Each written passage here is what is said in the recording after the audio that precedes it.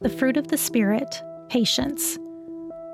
Be silent before the Lord and wait expectantly for Him.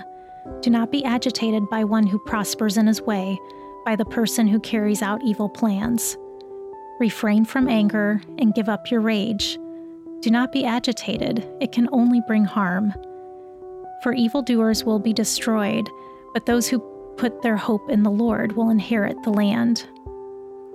I waited patiently for the Lord, and He turned to me and heard my cry for help. He brought me up from a desolate pit, out of the muddy clay, and set my feet on a rock, making my steps secure. He put a new song in my mouth, a hymn of praise to our God. Many will see and fear, and they will trust in the Lord. A patient person shows great understanding, but a quick-tempered one promotes foolishness. Love is patient. Love is kind. Love does not envy, is not boastful, is not arrogant.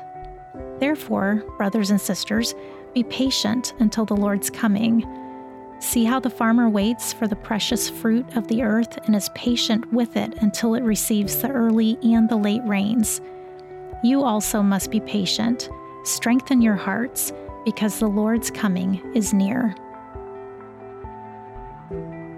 1 Minute with the Bible is brought to you by the Christian Standard Bible.